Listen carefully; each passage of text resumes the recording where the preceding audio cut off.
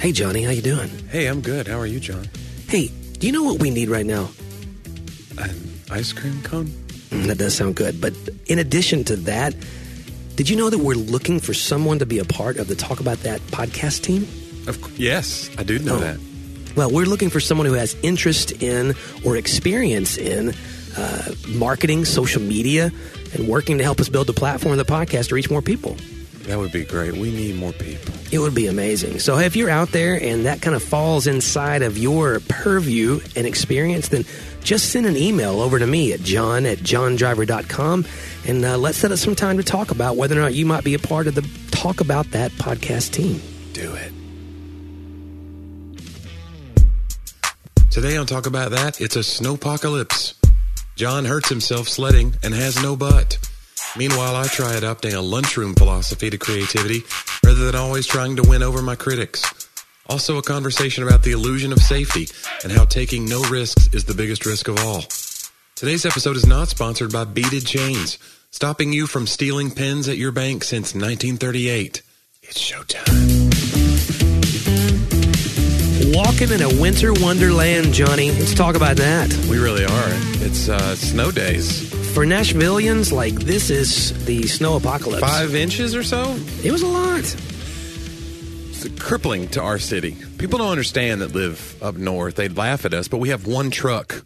Right. You know what I'm saying? It's mine. That's yeah. what's, yeah. It's Seth Wharton. They're like, He's out hey, there. John, could you get your truck? You know, Seth's out there stacking hundreds let me tell you something. because he's got the snowplow attachment. Seth is like the right kind of cautionary tale because he was ready for this. You know what I'm saying? Like, he was one of the wise virgins from the Bible whose lamps had their oil filled for when the bridegroom did cometh. That's a real stretch there. I love a good virgin parable. I could relate for much of my life. It's like, well, it paid off for these virgins. Maybe I'll be okay too. And I was okay. It's worked out pretty great. Worked out pretty great. Well, how's things going with you? I'm still trying to lose this holiday weight, and it's last Valentine's Day. That's the holiday. That's the sad part. It's a lot. It's a snowball effect. Yeah, I did really well to start the week, and I did okay. Like, we see snow days and getting snowed in and stuff. It really throws me off. Well, why wouldn't it? You give yourself permission to just because what are you going to do? Go run in the ice? You've seen that video, by the way, right? The famous viral video from years ago where these newscasters are interviewing people who are out jogging in the snow. They're like, it's actually great. It packs down nice and it's good traction and, it's not bad at all. And then they take off jogging and this woman just eats it. And the camera catches all of it. Nice. And you just have a hard time what is that called? Like Schadenfreude? When somebody's like, you glory in someone else's like downfall or whatever. Yeah. You get like this little endorphin rush. But she kind of got her comeuppance because she was like, yeah, we're out here running in the snow. We're awesome. We're fit. And then it's like, no, you're not. You're in traction. But anyway, so you give yourself permission because you're like, I can't go run in the snow. So what I'll do is eat snow cream. Well, that's the thing. Why it has to be both extremes, I don't know. Like, okay, how about if I'm not going to go out and exercise in this, right? I could go to the treadmill, which I did one day. Yeah, I hate the treadmill. I hate the treadmill too, but I did it on Monday. Then Tuesday, I got up and ran at like 7 a.m. in like 20-degree weather, so before the snow came. Before the snow. And it was great. The first mile, you're freezing. Right. And then you feel great. Yeah. But everything's gone numb, probably is why. But no, your body heat, like. Is that? Okay. Yeah, I mean, because you've generated I heat. ran a couple miles for the first time in a while, and my legs, I was very aware of my legs the next day. Oh, yeah. My legs were like, we don't do this. Yeah, mine too. What are you doing to me? I was walking, because that was a Tuesday. It's like a newborn deer getting up. It's like, when you're in line in school and you're in the lunch line and somebody comes up behind you and gives you that thing where they put their knee into your knee and you just go, whoop. It's that sensation of like, I don't know how to walk downstairs anymore. My brother would do that to me all the time. Kind of just take out the knee pit on the back there. Yeah, who are these people? Yeah. I like to do a Venn diagram of like who those people grow up to be. Like if you're that guy. I mean, he's a successful civil engineer, so I don't. Well, there's those the people joke's on too, us. like boys who run around like kicking each other in the balls all the time. Yeah. When you're in junior high. Right. Like, who are these monsters? What are they today? They're like who the are they? CEO They're of- politicians, probably. They're running things. Just stop it. No, I felt it because it was a Tuesday morning, so we had staff meeting, and so when I walked up the steps, so that's Yeah. the thing, I'm like, I'm great, I'm feeling great, I ran this morning, and then I hit the steps. I'm like, oh my gosh. Like, it's funny how your body doesn't tell you until you hit certain things, which, speaking of, Yeah. so today, so my daughter's best friend came, we knew the snow was coming. She came home with us Wednesday night, which is great. So she stayed. Oh, she's just stranded with you. Wednesday, Thursday, Friday night with us was amazing. Snow in, so, sleepover. So they're playing like crazy, staying up late. It was a Did they go out into the snow? Oh yeah. I just didn't have no desire. They just they were in the snow as much until they're till they get just numb, Yeah. and then they'd come in and watch. And, I mean, it was great. It was so much fun. It was like you look at kids and go, "Well, that's a memory, a fun time." Well, yeah, it's for Tennessee. Like Middle Tennessee, we get 1 or 2 snows a year. Never this much snow. No. So this actually stuck around for a couple days. You could make a snowman. You could do your thing. A neighbor of mine made a T-Rex in their yard. Oh wow. Like a little snow T-Rex. That's a lot of Yeah, effort. it was a lot of creativity. I could like maybe I stack. don't think it was actual size, but it wasn't to scale. No, I could maybe stack the 3 Yeah. balls on top of each other to make a snowman. But I can't. No. Maybe they did that, then they crafted a T-Rex out of that. You start with anyway. Well, today, then we were meeting up with her parents to drop her off because we have volleyball tomorrow in Kentucky. So we were meeting up to drop her off, and we thought we'd sled here at the church. There's a few hills. Yeah. And so the first hill, I was like, all right, guys, I'll try it first. So I get the sled, and I just do what I would always do. Like, I kind of jump down head first. Oh, yeah. And then Let me guess. You just sunk in and you didn't go anywhere. No, I went. Oh, you did? But apparently I jumped thinking that I'm 20 years younger still. Oh, right. And I've broken my ribs before playing basketball, and I have like arthritis in my ribs now. Like they hurt all the time, and they've been bruised a bunch, and they're broken in a basketball injury. Arthritic ribs. It's crazy. Never heard of that. And so I was like, oh, my ribs, and I'm like, oh my gosh. I mean, I just sled down a hill. Yeah. And I would never go down head first like that. And I felt fine. What are you, Pete Rose? What are you doing? You're just diving in? Well, and so I thought I was okay. So we had to go to the grocery store. We got home, and something fell out of my hand while I had an armful of groceries, and I went to reach down and pick it up. And apparently that's the motion. Oh, yeah. That proves to me, much like walking up the steps, that's the motion that was like, it felt like someone stabbed me right in my side. Your rib just moves and pokes your lung. So here's the thing. I won't be picking up anything off the ground for a few days. Yeah, just save your probably. life energy. Yeah. Yeah, I don't know if that's an age thing. You know what? Why do I shame myself about it? Why don't I say, no, that's an athletic injury. That's why you have children. Anyway. Why is that? So they'll pick things up for you. Johnny, you don't know anything about being a parent, do you? If you have kids, the days of having kids so that they make your life easier by working on the farm or something, I'm sure there's some great parents listening who that's their life. Yeah. But for the most part, we live in such a 21st century reality. It's like everything's you hear these stories about people, the home being like child-centered, whereas it used to be parent-centered, or it used to be the adults were the thing, and the children kind of, you're going to work around me. And now it's like, we'll work around you, your volleyball schedule, etc. It's hard. Just using that as I'm not saying you, I'm just saying. No. Just as an example. If someone's life were dominated by their daughter's volleyball schedule, right? Like a random person, like an anonymous random person. Right, a person, yeah. No, and the funny thing is when she's in trouble, I tell her, now that there's a family here of people, and that this does not revolve around you, and that we all live to serve one another. Now, you go get in the bath while I finish doing all the dishes and put away the dinner that I made for you so we can be ready to leave for the volleyball practice that's free. Like, you can't, you're doing everything for them. But. Dude, I went to high school with a guy, and we reconnected on Facebook a couple of years ago. And I saw, you ever do that where you become friends with somebody again, and then you go look at all their old posts to see, like, all right, what kind of whack job are they a little bit? Or what kind of, or if they have kids, whatever, you're stalking them. What kind of whack jobs are their kids? Exactly. But he kind of is what I thought he would be. He's an ex-Marine, and he's always been this like live off the land kind of a guy. And I knew that he would kind of grow up to be that guy. And sure enough, he lives in Kentucky, and he has some cabin or something. And all that said, he had this post about how his kid, I think it's 10-year-old boy, had left their clothes on the floor. Yeah. And he was like, he knows what the rule is, so he'll be hand washing those tonight. So that was his thing. Oh. So if you throw clothes on the floor, like, here's your extra chore, this is what you're going to have to do. And I was like, wow.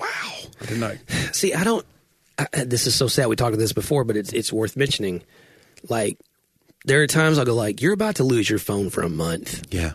And then back in my mind, I'm going, I couldn't take that. Yeah, that would be punishing like, yourself. I can't then reach her when I need it's to just so reach funny her. that, like, you're about to lose your smartphone for a month is a new, like... It is. Tim Hawkins used to have a bit about that when we were on the... This is like years ago. It was like 2012. He used to have this joke. And so now it's almost like just... It's not, I don't even know if it would even get a big laugh now. But back then he goes, it's amazing how our threats to our kids have gotten different. He goes, I'll say to my kid, I'll scream to her, you come upstairs when I text you. It's just funny to me. Yeah. I will unfriend you, or whatever. No, it's very, I was talking to my father-in-law the other day, and he was telling, as we were talking about Christmas presents, they got Greg, my brother-in-law, when he was young, they got him a 3-wheeler. Yeah. Okay, so they don't even make 3-wheelers anymore because Yeah. they just tipped over Right. They all kill the people. time. Yeah. And so, But regular ATVs too. It's because they go straight up hills with them, and then you're like, this thing's going to come back on me and break my neck. Yeah. so he said, I told Greg, look, you wear a helmet, Yeah. and if I see you on the 3-wheeler one time Oh boy. without the helmet, then that day I will go sell the 3-wheeler and it'll be gone. Yeah. And he said, you know what? He never one time rode the 3-wheeler without a helmet that I know of. Wow. And I was like, but see, in my experience, my kid is going to make a mistake. Yeah. And then I'm going to have to follow through on that, which is fine. I do. We don't You're try like, to. but I really like the 3-wheeler. I try to. I try to make idle threats, Yeah. but I just go, man, that. Then I go also, wow, that worked. And so it sounds like, again, guys, as parents, Yeah. I don't think that we're complete pushovers. I mean, we have boundaries and all those things. It's one of those. Sometimes you make a threat and you hope they don't call your bluff. Oh, absolutely. You're like, man, I don't, because in truth, I do want them to have, I want her to have good things, not like nice things. I want her to have good experiences. Yeah. I don't want to take things away. I mean, this is almost the heart of God in that respect. I think we kind of assume God wants to take away the things that we enjoy. And I think in the end, God doesn't want to sell your 3-wheeler. like guys, he doesn't. There's your next book. He wants you to ride that 3-wheeler. God the Father. God That's the what I was going to say. Son. It's a Trinity. It's a Trinity. Yeah. Some of y'all stop making 3-wheelers. You've added a 4th wheel. Stop being God's fourth wheel. Every metaphor has its limits, I guess, but we found ours. And so I don't know, man. It's like a weird. And I'm not. And also, when you have an only, like I'm her dad, Yeah. and I'm also. This is weird. I don't mean this like I'm her friend in that I'm a peer. But there's a lot of times that if she's going to have fun in the house, it's got to be with me or Laura. Yeah. Like there's no one else there, And so we are willing to like she got these lights for Christmas from her grandma, and they stick to the wall. Yeah. So like, oh no, my niece got some too. Yeah. What's going on with people lighting up their rooms? let me tell you something. So Every teenage girl wants to light up the room, and they want to be able to control them LED style and all this. 2 50-foot rolls. Yeah, yeah. And so I was on a ladder in the bonus room, in the entire bonus room, to the crease up to the ceiling, all the way down, the drywall edges and all the things. I mean, who else is going to do that, And who else is going to enjoy it with her? So, I mean, there's like a friendliness. You hire an installer.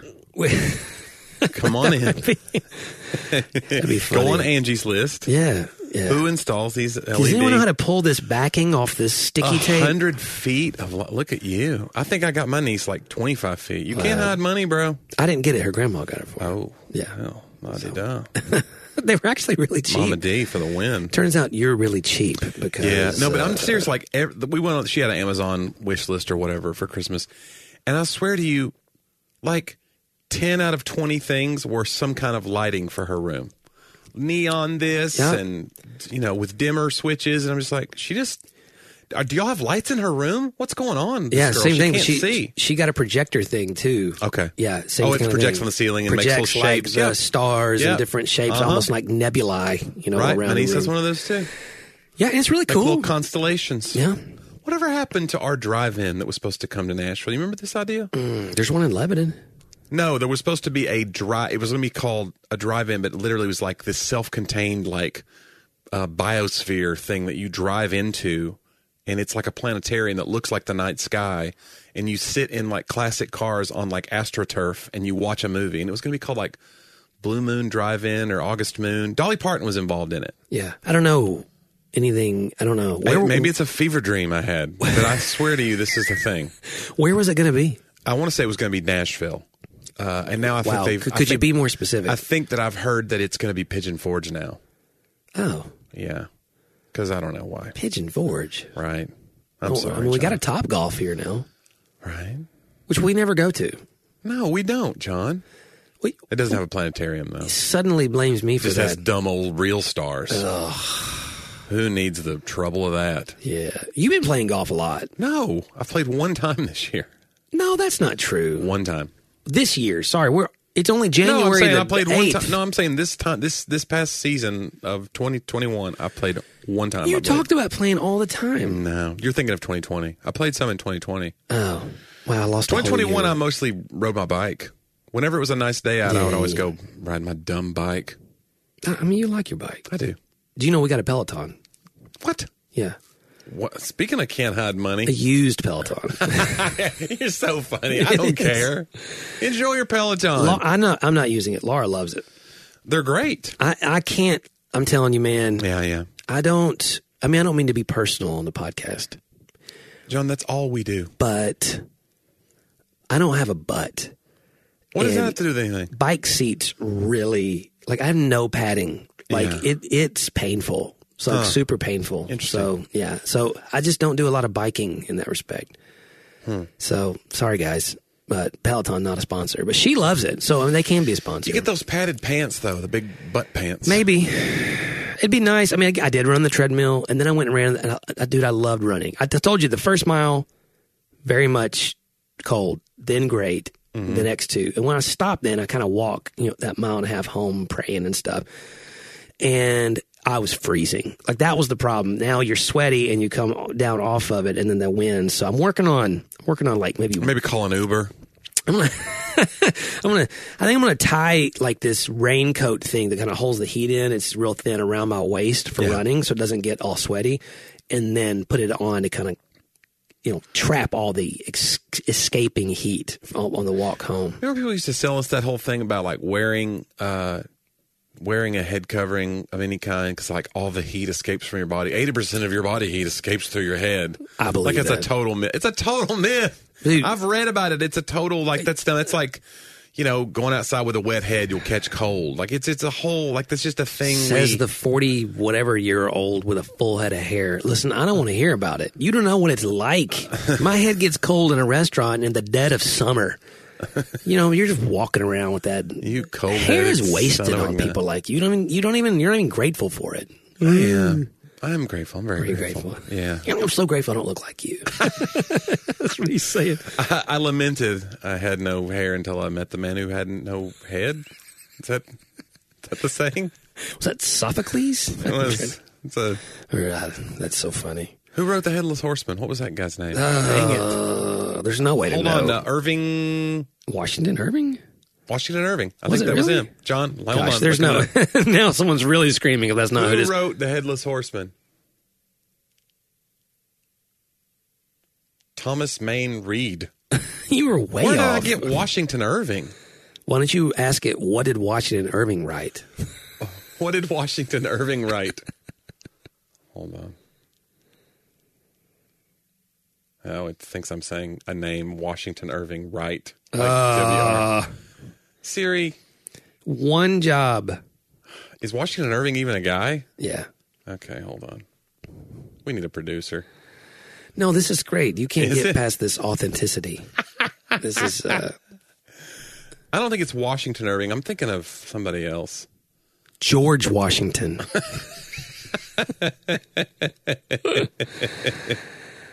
Oh, my goodness. I want to know how many of our listeners, number one, how many of them like the show Hamilton? The Legend of Sleepy Hollow. I thought that was the Headless I Horseman. thought it was, too. Was there like another? Is Sleepy Hollow not the guy who had the horrible Headless. He was holding the lantern in the... I don't do a lot of... Yeah, we were right. Washington Irving. Okay. Anyway. Wow.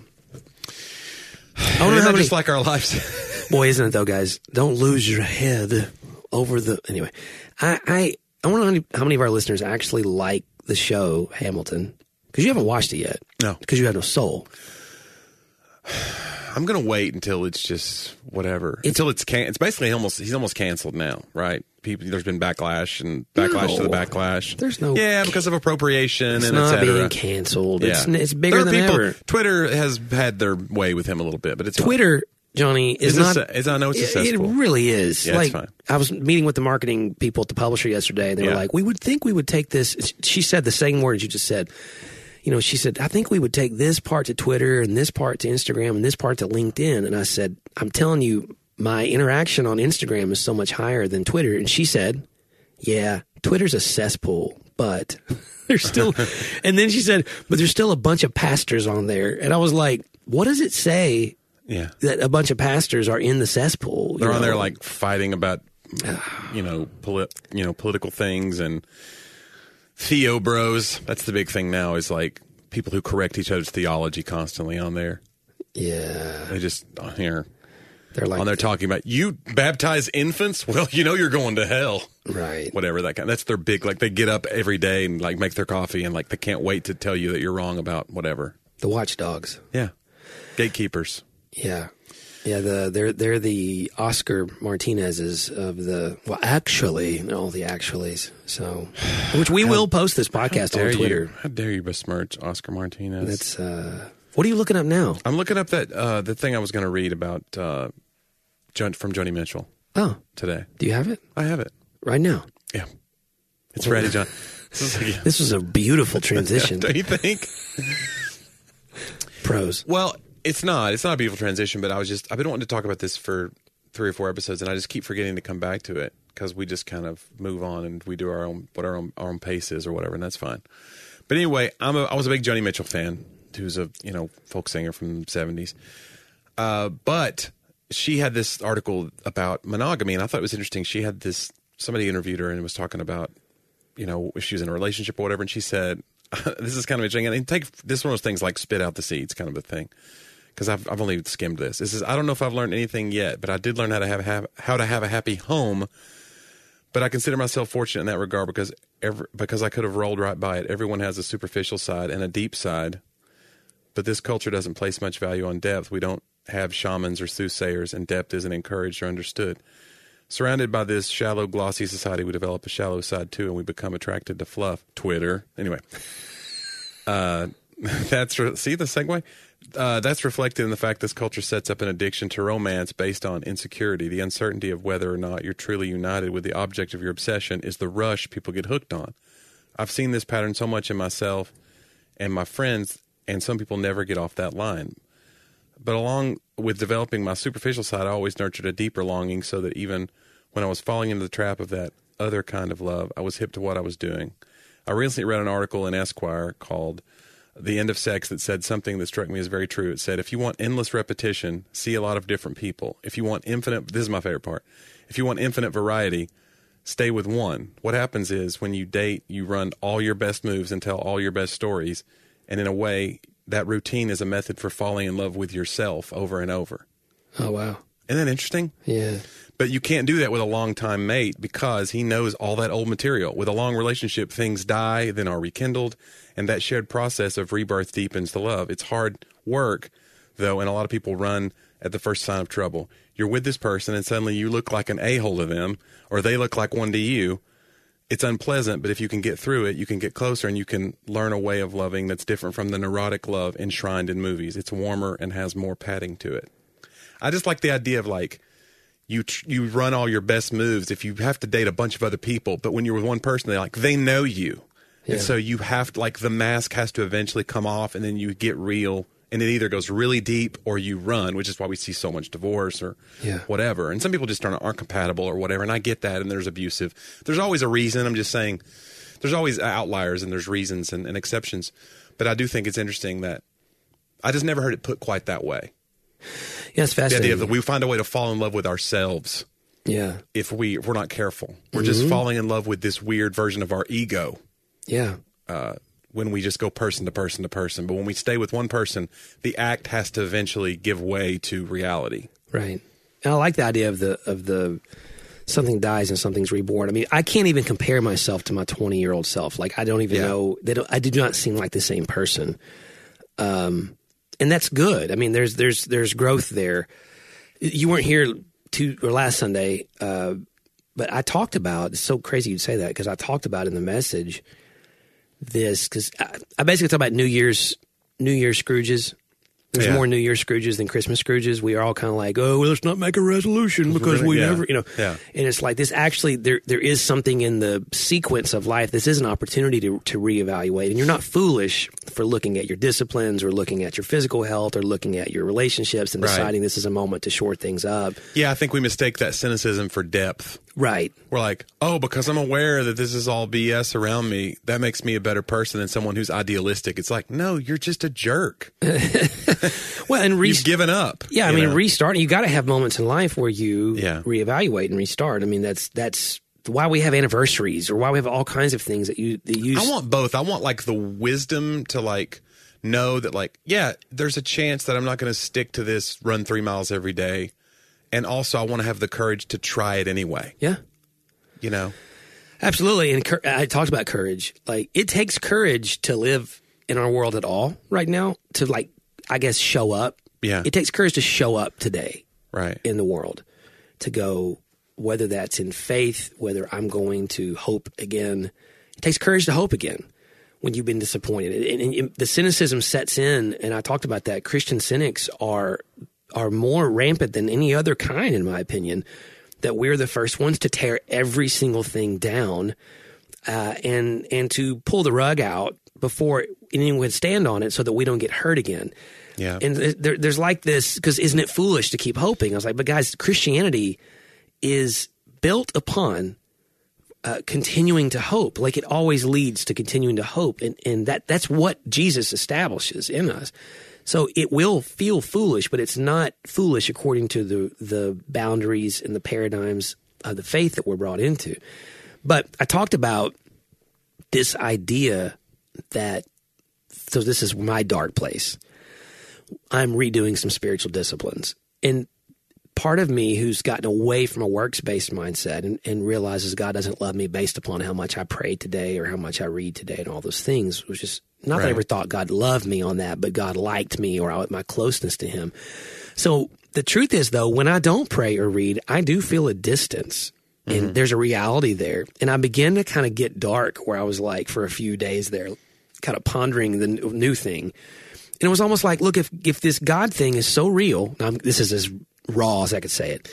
If this God thing is so real, why would it require me to have to make sure I get up and run at 7 a.m. to pray or read this scripture? Like, I began to get super cynical for a moment about it, because I don't want this to depend upon me. I don't believe that anymore. I know it doesn't. I preach that it doesn't. So why did I feel this?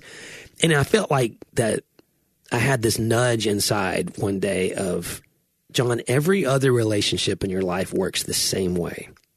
Your relationships are reflective of the truth that you're struggling with. I'm paraphrasing that nudge. And in my own marriage, if I decide to stop talking to my wife, stop communicating, stop confessing when we make a mistake, stop working it out or whatever, I will feel a distance. Right. And then I can do exactly what I was feeling with this faith thing. And I see people do as a pastor all the time in marriage. And like you said, the boundaries here are, I'm not talking about abuse. I'm not talking about moments where you need to get away. Okay. I'm talking about like in a, no such thing as normal, but in a regular situation of, hey, we just, having a tense day, together, or we're sick of each other's, idiosyncrasies over time. And people then begin to rewrite history and truth for themselves. And when they get close to leaving a marriage, I hear this all the time. I don't think we really loved each other in the first place. And I said to the congregation, I said, guys, I've done over 50 weddings, and I've never married anyone who didn't love each other on that day. Yeah. Like, I've never married anyone who didn't, like, genuinely love each other on that day. The deal is there's distance or there's tension or there's circumstances, some valid, some that could have been overcome that weren't. And when you begin to feel that distance and you think, I don't need to engage because this should just be like I love how she said that. We just think this should just remain almost accidental, organic, just constantly happening to us and not us really doing something to affect it. Like if I have to affect it, it starts to feel disingenuous. Now it feels like I'm having to put so much into this. If it was real love, it would just be happening all the time. Yeah. And real love also requires you to put something into it. Even if it draws you in a way in the beginning that didn't require as much of you, real love will require more and more of you as you grow closer and closer. And that's what I felt with God. Like, hey, just because you need to pray and we feel distant, and you can try to convince yourself that this faith thing's not real if you want to, but all relationships have that same pattern. Or you could recognize that this is relational, and that's why. And secondly, I'm not engaging God. He's already engaged me. I'm responding. Yeah. If I believe the gospel, I don't wake up any morning without him having already engaged me, whether it's through the sunrise, the Bible says. I mean, there's so many things he's engaging. If I'll remember that and believe that, then I'm not responding out of like me taking over to make faith work. I'm actually returning to something that he's giving to me, but having to do something or choosing to do something doesn't mean it's not real. It doesn't mean it's not true, just like it's not true for any of us. So it was a fascinating kind of thought to me. I like how Laura is God in that analogy. So she probably likes it too. Just like my relationship with Laura. Laura's God here. And when I don't speak with her, she becomes angry with me. Well, that's the same thing. If I don't spend time, she can smite me. She probably really could smite me. Yeah. I wouldn't mess with her. No.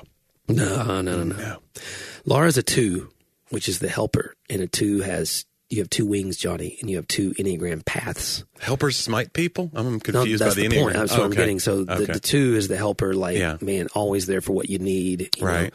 But she has a path, and under certain, it can go positively or negatively, either to a 4 or an 8. And an 8 is the one who will smite you. Okay. And so when she's on her 8 path, she's strong, and she's on the 8 path today. The 8 path. Now, the 8 path can be good and bad. I mean, sometimes we need her strength.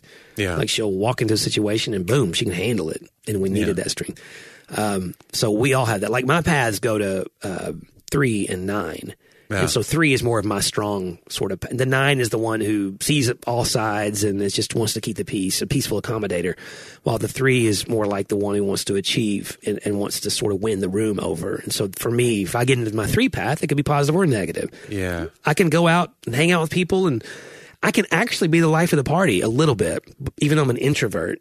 But that's when I'm on that path. Or I can like try to win everybody over to a negative extent, Yeah. And that's not good. So, then I don't know. And I wonder what kind of person I would have become had I never gotten into stand-up.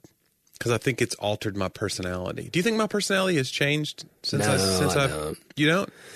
You just think I stepped into a thing and it just happens to be? I think that having the professional side of comedy, my take, all it did is round out and develop some areas of your life now that you have to hold up for yourself in the professional world. Yeah. Whether it be the management, the agency, the representation, the branding, the travel, you had to put systems in place to make all that work that you didn't always have before because those things weren't required of you. You had them when you worked at Agape. Yeah. In a different way. You would develop. So I saw the managerial admin side of you. Right. When I ran the group home ministry.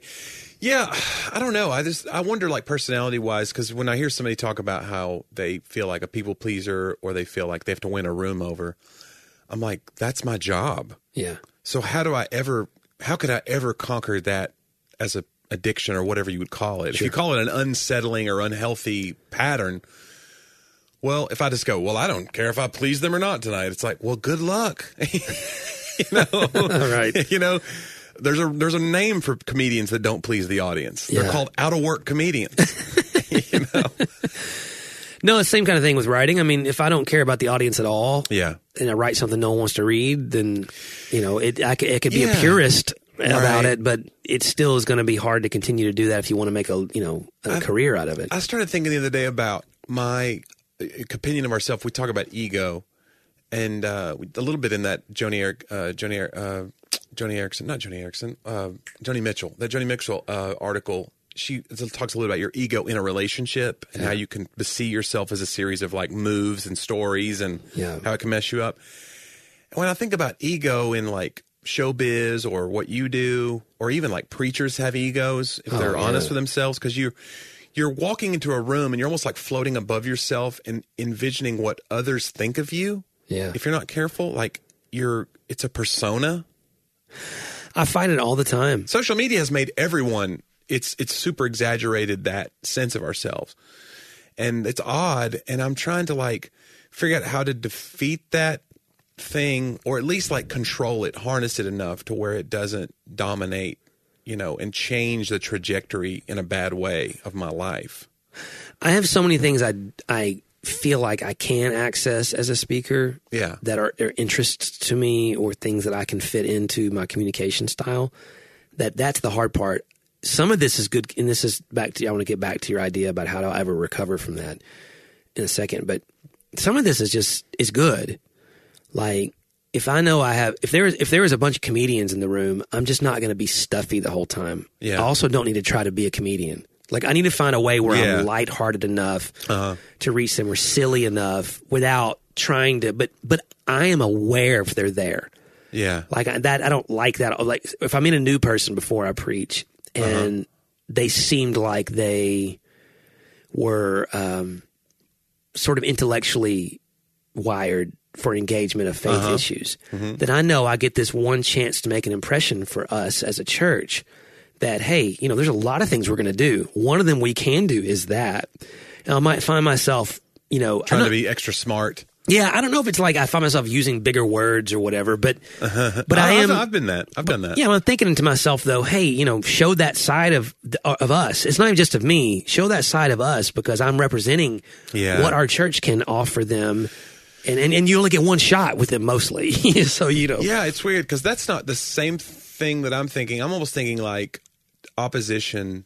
Like, you can fall into weird opposition mindset when you create content if you're not careful. Like, okay, I guess I better go make this thing, or otherwise people will forget about me. Or when I go to make something, if I think it's funny, I immediately go, but is this imaginary group of comedians that I want to be liked by, are they going to think it's hacky? Right. Instead of going, like, what I'm trying to do, and this is something I'm really trying to make a New Year's thing for me, is let's say I have 1,400, I think I have 1,500 or 1,600 YouTube subscribers, which isn't huge. I mean, I don't have a huge, but it's like, it's grown slowly over the years. And I'm thinking like, okay, well, I could go, well, why isn't it 100,000? Or I could be like, I've got 1,700 people in a room waiting for me to come in and say something to them. It's almost like the lunchroom when you're just cutting up with your friends. Yeah. Like, somewhere along the line, I started thinking of the audience as like someone to be defeated. Like, we even say it in comedy. We say, I killed, or I ate it, or I died. Yeah. Like, it's a war. And they are to either be defeated, you kill them. Think about it. I mean, the mentality of it. Instead of being like, literally what I try to think of my show is like, we're at the lunchroom, I'm cutting up, I'm gonna eat all the orange peels to make you laugh. Yeah. And somewhere along the line, like, I need to get that mindset back into what I'm doing when I'm creating things. It's like, that's the real stuff, is like, who already likes you, make stuff for them, and then other people will be added to that number. But if you make things going, I got to prove myself to the people who don't like me, you're already way off track. That's fascinating, because I think I was having this conversation with Laura. I'm hiring. By the way, I will eat orange peels anytime. I see that. Whatever gross thing you want to put together, I'll eat it. Just bring it at the lunch hour. That's what Johnny does. Even when he eats alone, it's weird. Yeah. I was talking to her about hiring youth pastors. And I've interviewed like 12 people now, and all these candidates. I'm very overwhelmed. I'm overwhelmed by restaurant menus. Yeah. You know what I'm saying? So I'm overwhelmed because in my mind, almost anybody can work if they work hard enough, and I see their positives. Even though I'm a negative, pessimistic guy in a lot of ways with people, it's crazy. I always think, anybody could do this. So I'm trying to make myself be more critical, ask a lot of harder questions than I normally would, all those things. But I told Laura, I was like, it's taking courage for me as a leader to make decisions right now, because I have my inner committee that always tells me what's not going to work. And then almost everyone around me also can tell me what won't work. Yeah.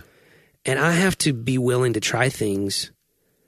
And I think maybe that fits for what you're talking about. I have to be willing to try things, and this is part of the Enneagram world.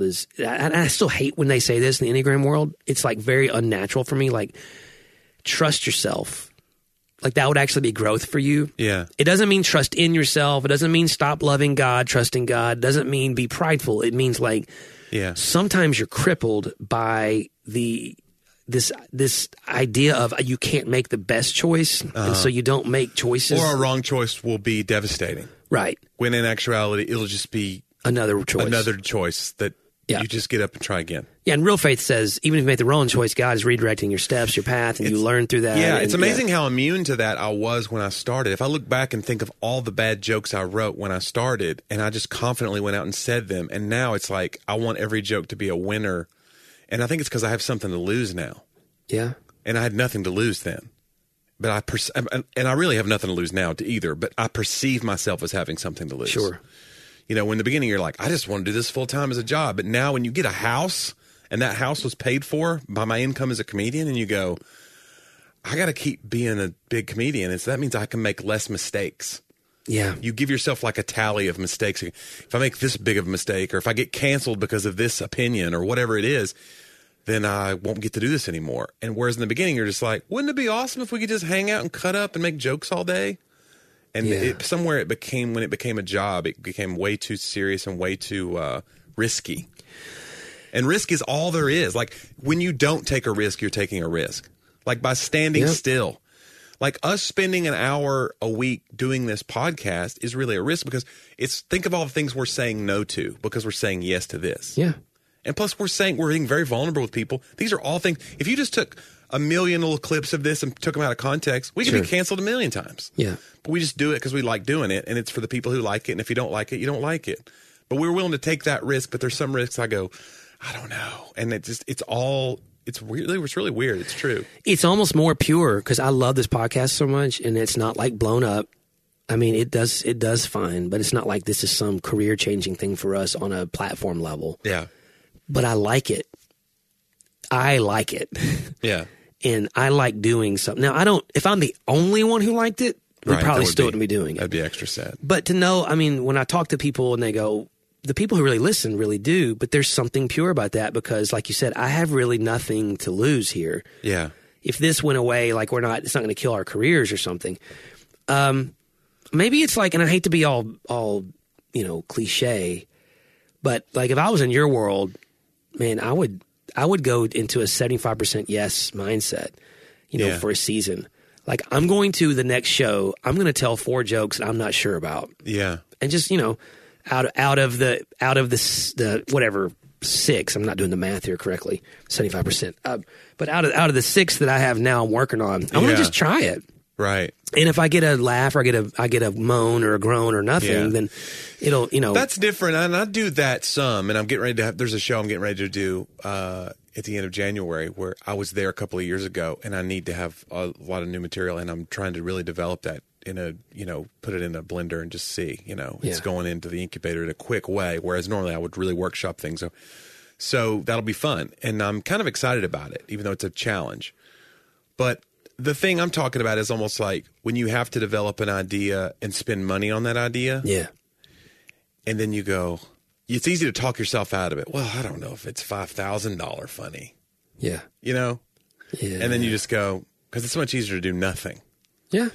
And so I don't want to get caught in that where I'm just like, whereas in the beginning I was just like, let's get a website, let's get a blah, blah, blah. And whatever it costs because we're going to do this. And then somewhere along the line, like you say, it's an illusion because we're convincing ourselves that we're safe and we're not safe. Right. Like if the safe move was to just stand pat, that would be great. But it's so not. People forget.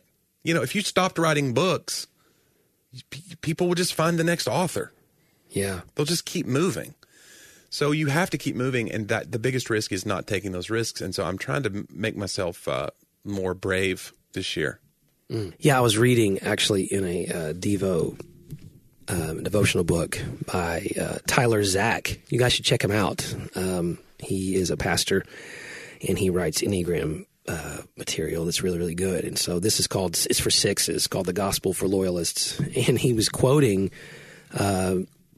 Ian Cron and Suzanne Stabile, and I did Ian Cron's podcast back. You guys should go check out my link tree, and there's a link to that interview with Ian Cron. And he says, Enneagram teachers Ian Cron and Suzanne Stabile say that the growth path for sixes means holding two conflicting ideas in tension. Quote, that they live in a culture that's never going to let them feel safe, and that they are safe. Huh. But the tension is there's never going to be a thing I can do to make this safe. And also I'm safe. Yeah, you have to like be okay with the instability of the situation. Yeah. Like I was telling my brother that because like he runs a nonprofit and has for years and years and years. My family founded it and I was co-director of that for a while. And so I know that world. And then he kind of looks from the outside in on my world, and he'll travel with me some, and he'll be like, sometimes we'll talk real numbers about what I just made at a show or what's happening in the next month or two. And I'll be like, I kind of guard some of it because I'm just like, I don't ever want to give him the idea that like, this is how it always is because it's so chaotic. Right. And I told him that the last trip we did, I was like, sometimes I'll go, I'll look at the calendar and I'll have work all the way up to March, and then there won't be anything until August. And I have to live in that tension and trust of like, well, by the time I get to February, though, March will be full, or it'll be full enough for me to eat, or I'll just save all my nuts for the winter and I'll ride it out for those months. If it's a COVID slowdown or whatever it is, that's why 2020 really was just a total like, it messed with people's heads that do entertainment and do like, if you have like a regular thing that you're like, oh, well, I make this, well, I'll always make that. Or I'll have 100 dates a year. I'll have 100 dates a year forever. And then when it all got taken away, you're like, oh, this is like, it's not safe at all. And it was a good lesson, but it's just interesting. Like I respect so much what he does. And I think he has this respect for what I do, but they're so different. And yeah, you have to live in that tension of it's unstable, but it's like an instability that I've learned to live with, that I go, well, this is part of the job. Yeah. This is part of the job is like going, I'm going to jump, and by the time I land, the net will be there. Yeah. If I just keep writing jokes, there's going to be a market for this. I hope. And if not, Home Depot's hiring. Well, and we talk about that with the changing world of people now. I mean, if you look at the job numbers, Laura and I talk about the job numbers all the time. Actually, unemployment is down, but hiring is also down. Yeah. And I was like, how is it possible for unemployment to be down, but people are having trouble hiring? And it has to do with the nature of the world changing, that they're not needing to hire as many people because they're finding these online jobs elsewhere where they can work completely remote or whatever. And it's changing the world. It's the reason we wait at a restaurant now when there's multiple tables open. And people have also figured out how little they made in those jobs and how hard it is to survive in this world. And right now, this world is expensive. Groceries are through the roof. We're spending almost double sometimes at the grocery store. We go to Aldi right now and we'll spend $200. And that's hard to do at Aldi. Yeah. Or like eating out. It's like you just notice, you go, this meal would have been like me and Curry. Today we went somewhere and I was like, this would have been like $25. It was $45. Yeah. What happened? Yeah. And then I realized she got 5 margaritas. So that was, I looked over and she was, And she was like, what did you say? She's drunk at the table. Again. What can you do? I'm glad we brought it to the podcast. It is. This is an intervention. Well, yeah. With a lot of people. She's next to me right now. She got a lampshade on her head. It's unbelievable. I thought that was a lamp. Yeah. This whole time I thought it was a lamp. No, but it is. And you go, it's the nature of the changing world, that the world will change and it's not safe. And the safety we have, and again, I hate platitudes. Like I live my life like spewing platitudes. And at this age of my life, I'm so suspicious and skeptical about platitude-based faith that I almost throw out baby Jesus with the bathwater a little bit sometimes. That's where, the tension now is I've deconstructed some of those things, and I'm like, okay, I think I've hit some bottom, and Right. I don't need to jackhammer through this. This is holding. This is okay. You know, same kind of thing. Like, it's okay that I need to pray every day and have a routine. Like, that's okay. That's a part of it in all relationships. I have something similar to that. And it's okay that the world's going to change. I can trust God. And I mean, this is as vulnerable as I can be. And I've said this before, but something about my dog drowning and the way that happened, like, it really, and again, I've started seeing a therapist not just over that, because that was, again, I get it. Dogs die. I totally get it. Yeah. But it was like a moment where it was under my care. Yeah. And it was like, it made it feel like I'm not going to be able to keep things in life together safe that I need to for the people around me or myself. Yeah. And that I've always trusted God for that, and that this happened. And I couldn't stop it. I could have stopped it. That's the part that tortures me, you know. But again, it's not, and that's what we talked about with my therapist. Like, it's not the dog. Like, the dog's one part of it. Yeah, it's like a marker. It's like it ends up, by the way, culmination of a lot of things in my life. There's a lot of things happening there that I can't talk about in the podcast that blew up in my face, whether it be church or career or other things. A lot of good things too are happening. But you suddenly go, wow, I've never felt more out of control, even though I've always trusted in God for these things. What else will he not allow to remain safe? It's really where it got for me. Like, what? Yeah. So he keeps me so safe on so many things, but not on these. So how can I trust that the next step's not going to be? Remember the old Indiana Jones Last Crusade movie, right? Where he's walking across in the to get to the Grail, and he has to pick the right letter, and he's trying to figure out if it was in Latin or if it was in Hebrew or whatever, and he's got to make a jump, and they look the same. The letter he's going to jump on is either going to fall through or it's going to hold.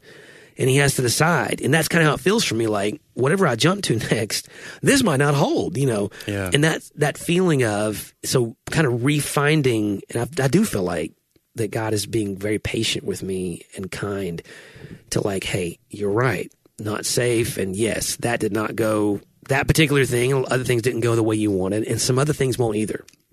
But you're safe, you know.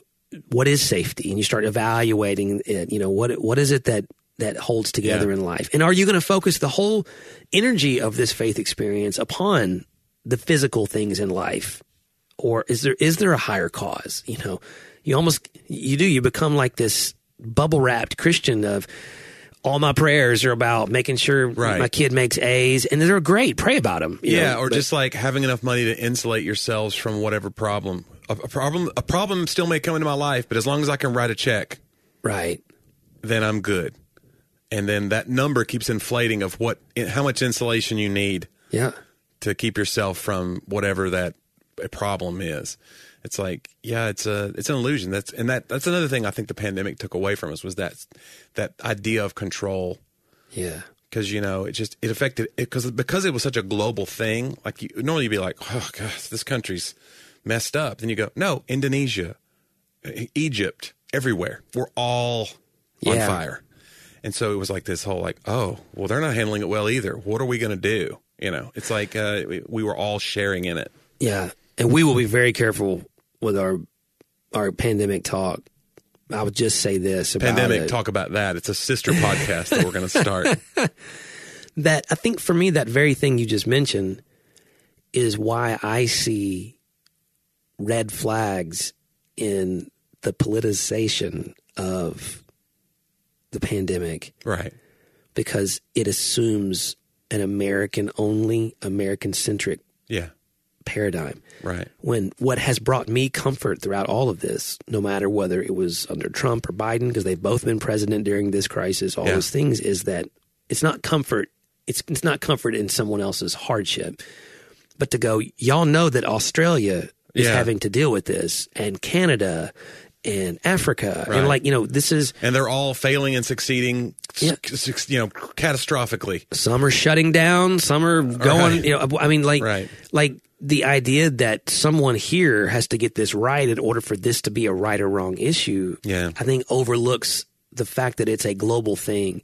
And it brings me comfort there to go, okay, I'm not going to go to either extreme here and just completely blame one candidate or the other, or one president or the other, or one party or the other. Like when I do that, what I'm probably doing is I'm seeking stability amid the chaos. And I'm trying to find it in the outrage. Or somebody to blame, too. It's like that thing of, we talk about that before, like party politics. And Jerry Seinfeld talks about, like, if your favorite player goes to another team, like, all of a sudden he's your worst enemy. We're just rooting for laundry at some point. Yeah. Like, you could have this, like, think about, we had Pac-Man Jones on the Titans.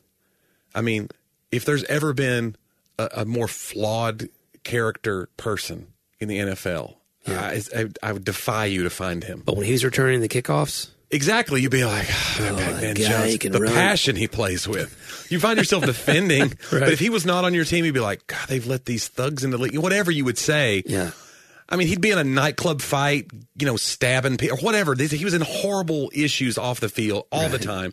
And then, but when he's on your team, you're like, he gets in the other players' heads. I like how he's kind of a pest. It's like you can defend it. And when I see party politics, you see that all the time where it's like, it's always this means to an end. We're just rooting for laundry. Yeah. We're waiting to see if they have a D or an R beside their name before we decide if we're going to get offended at what just happened. Yeah. Whose side is he on? Oh, well, I can't believe. It's like this fake outrage. Right. It's so annoying. We're just fans. It's dumb.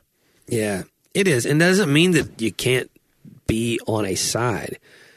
It just means just know that when the side keeps you from hearing, right? Hearing from all sides, right? When it keeps you from having a balanced point of view, or just the main issue that you can do is to ever think that these people really care about you. That's a real I really feel like that's something that we've all fallen into where we're like, he gets me. No, he doesn't. He does not get you. I promise you. But I get you, listener. So I was trying to figure out a way to segue out of it. We get you. We get you. We do care. Listen, we're not running for any offices. And this is the midterms, bro. This is it. We're not charging any taxes for this podcast. We're like a purple wave. We want a nice centrist wave. Yeah. We're just here. We could be the purple candidates. You know what I love when people write to us about the podcast? Sometimes they'll say that we've challenged them and they have opened their minds to, just at least thinking more deeply without just being dismissive of other sides. And we appreciate that. And so that's exactly, we have you right where we want you. And that's why we're forming a super PAC. If you could send your donations. Here's the deal, guys. We believe that Jesus is coming back in a spaceship next Tuesday. That's right. We need you to meet us at the top of the Batman building. But in the meantime, our GoFundMe is. No, you really should check out our website, though. Talkaboutthatpodcast.com. Oh, make sure the podcast is in there. Almost 200 episodes archived there for you to enjoy. And so do that. And you can even go to our Patreon page. It's linked there. Kick in a few shekels.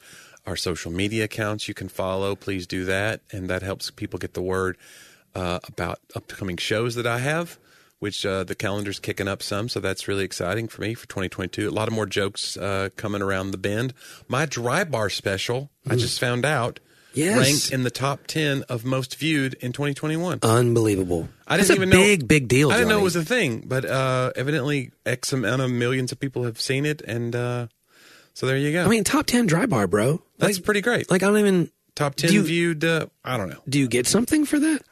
They put it in a video. They put a little clip of it in a video. But there's no medal or certificate? We should make a medal. We're making a medal We for need this. the listeners to make a medal. Yeah. Make me a little award, and I'll proudly display it. I am seriously super proud and grateful, man. It's pretty great, and I was pretty surprised, and because I'm still very, very poor. You would think when you hear something like that, oh, this guy must be loaded. Hey, no, the checks haven't changed at all. Not at all. Yeah. But it is pretty great and gratifying that people are seeing it. So if you want to know more about where I'm going to be headed in 2022, johnnyw.com. John has a new book, notsoblackandwhitebook.com is where you go to find out about that. You can leave a rating.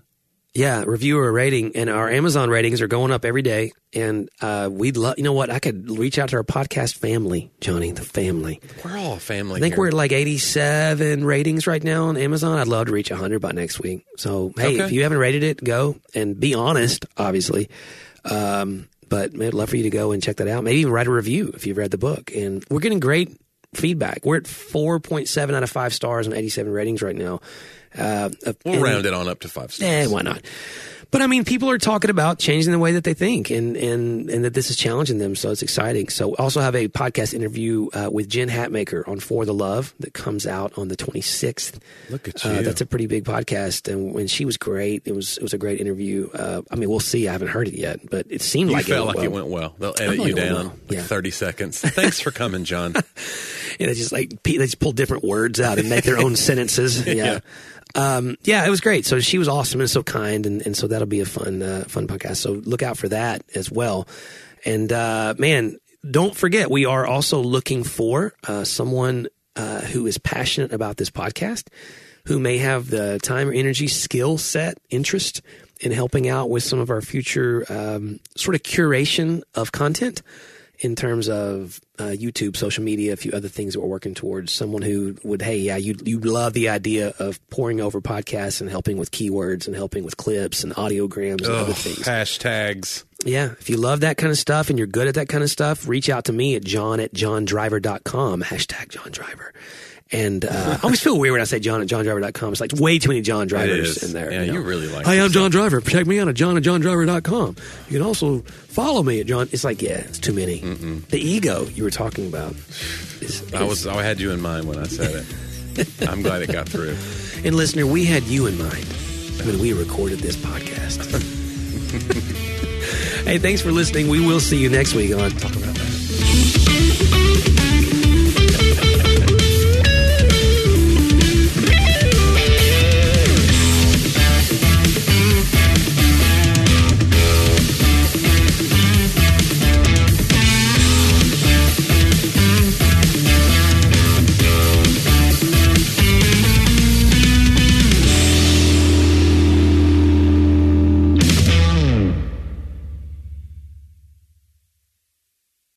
Hey there, it's Nicole Eunice from the How to Study the Bible podcast, and I'd love to invite you to join us as we weekly discover a passage of God's Word together. From beginning to end, from principles to practicals, we are here to make sure that God's Word is powerful and relevant to your life. If that sounds like something you're looking for, I would love to invite you to subscribe. You can go to lifeaudio.com and search How to Study the Bible, and we'll see you there.